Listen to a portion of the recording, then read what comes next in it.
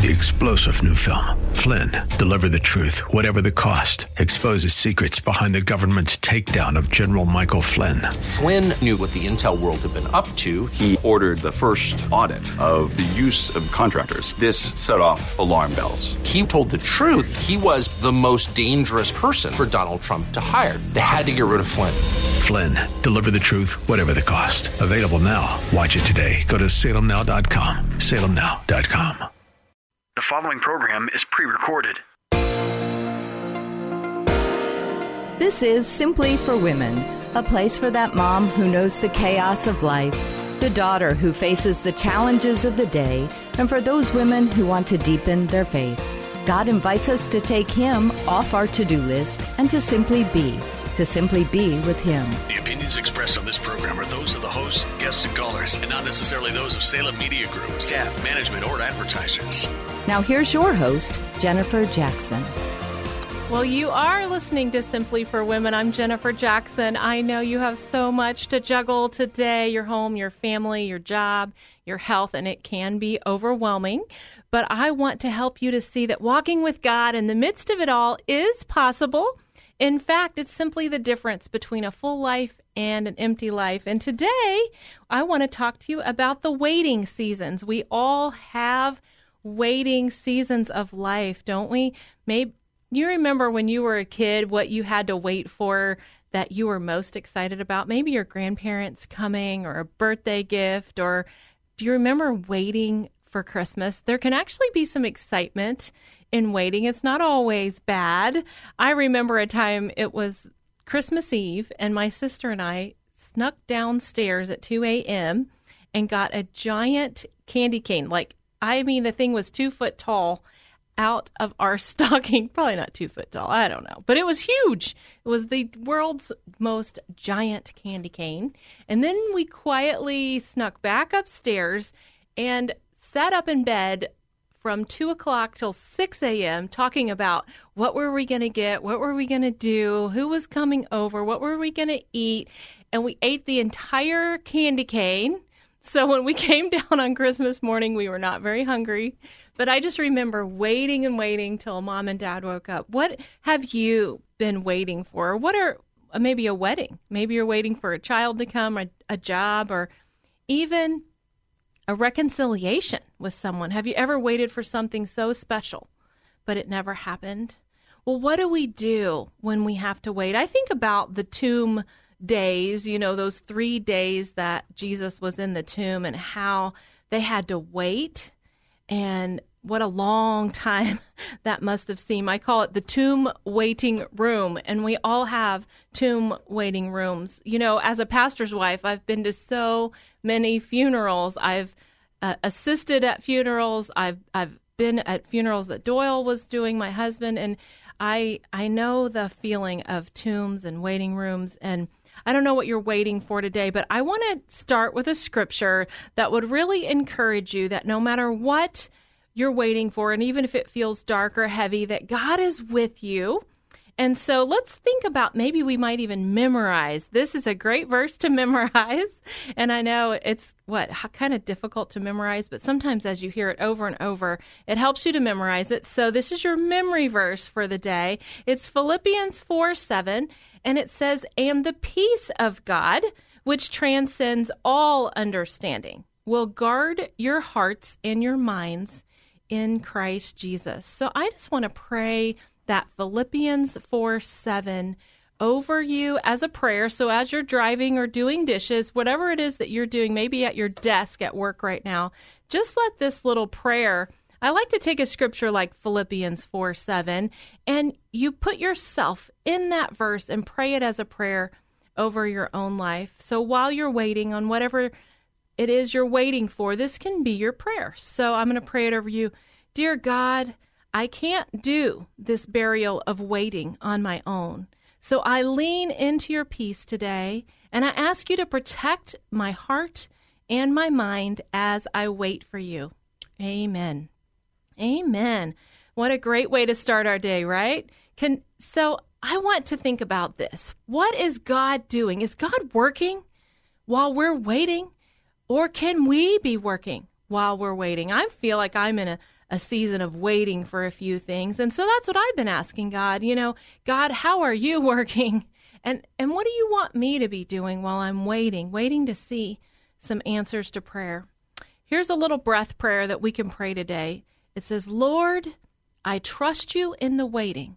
So as you go throughout your day today, I just challenge you to say, Lord, I trust you in the waiting.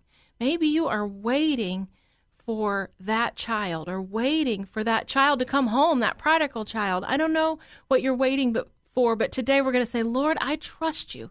I can trust you in the waiting. And then, perhaps God has given you an assignment. That's another great prayer. Say, God, what is my assignment during this burial season, during this long, long waiting? And ask him, is there something he wants you to do? And sometimes he says, I want you to do nothing. I'm the one working. But we can tell him our disappointments, our fears, and our challenges while we are in these waiting spaces. I have another scripture for you I'd like to read today. It's Lamentations 3:21-24. It says, Yet this I call to mind, and therefore I have hope. Because of the Lord's great love, we are not consumed, for his compassion never fails. They are new every morning. Great is your faithfulness. I say to myself, the Lord is my portion. Therefore, I will wait for him. Therefore, I will wait for him. Sometimes we don't see what God is doing. We just wonder, what could he possibly be doing? But we have to wait. And then that other famous verse is Psalm 46:10. It says, Be still and know that I am God. Sometimes as we just sit still and we wait to see what he's doing, and then other times he'll give you an assignment to see what he wants you to be doing during the waiting. One of the things that we can do during the waiting is to pray. My definition of prayer is simply talking to God. I don't know if you figured this out yet, but I love to talk. I'm very social. I have lots of people that I like to interact with and talk to. I talk to people in the grocery store. I talk to people everywhere I go. I meet people, and I like to talk to them, but also to talk to God. And I realize that sometimes we think, oh, God is too busy or too big or sitting on his throne. Why would he care about the small details of my life? But he does. He cares about what you're waiting for. He cares about the things that you're longing for. And humility, one definition of humility, is telling him everything, not holding anything back, telling him your fears, telling him your concerns. And when you have those long chats with him, it does take you to a place of closeness with God, and then we can just wait and see what he wants to do. You can talk to God on an early morning walk. You could talk to him in your car. You could talk to him in the shower. I just challenge you today to begin to seek his presence. This kind of a rhythm of seeking him and praying and talking to him, and just enter in to his presence. I wonder what the women who sat at the foot of the cross, I wonder how they interacted with God. I think about when they would have walked home after they had pulled Christ's body off the cross and they were taking it to the tomb of Joseph of Arimathea, who had given the Lord a borrowed tomb. Can you imagine that he didn't even have a tomb, that even where he was buried was borrowed? But someone offered that to him. We can offer things to God, whatever it is we have. I think about Joseph of Arimathea and how he offered that tomb. What a great sacrifice. What a great gift to give a gift to the Lord. But anyway, back to the women at the foot of the cross, So he's taken down, he's been put in the tomb. And I wonder, when they were walking home, did it feel like their feet were stuck in mud? I mean, what would that have been like? You've just witnessed this traumatic event, someone you love, you've been with people you love, you've been with Mother Mary and John, and you've got to go home. Like, what are we going to do? Are we going to heat something up in the microwave? What are we going to do? We've been through, have you ever been through such a difficult place, and now you've just got to go home? And maybe they had to go home by themselves. Did they have anyone there waiting for them? Were some of them single? I don't know. Do you love just to take the Gospels and put yourself right there in the middle of the story. Imagine if it was you, if it were you waiting on the news that God's son Jesus would be raised from the dead. So here they are. I thought about these women. Were they hiding in their prayer closets, or were they just nauseous and they couldn't eat? Maybe they were gathering together and hugging and crying. I don't know. What were they doing in the waiting? And what do we do in the waiting? I wonder really if they thought, is he truly going to rise again? He told us he would, but now we're not so sure because he's buried. Everything's dark. The sun has gone down. I wonder if they kind of started questioning. And, that's something that sometimes we do in the waiting. God, I thought I was number one for that job. I thought you had this was like the perfect job for me. Or I thought for sure this round that we would get pregnant. Or I knew for sure that maybe I was going to be able to get married this year. I don't know what you're waiting for. But sometimes in the waiting, we have these questions. God, I thought you were answering this. God, you knew I had prayed about this. And I think that's how these women must have felt as they walked home that day. They must have just felt like, wow, God, we've been waiting for you to rise again. We thought it wasn't going to end here, but now we're not so sure. You told us that you would rise on the third day, but now we just aren't quite so sure. And so sometimes we can't see that finish line. We can't see what it is that God's even protecting us from. Maybe there is an answer that's coming. It's just not today, and it's just not what we wanted to happen this week. So anyway, nevertheless, Jesus, there he was in the tomb, and must have been so much grief. And sometimes there is some grief when things seem impossible in your life.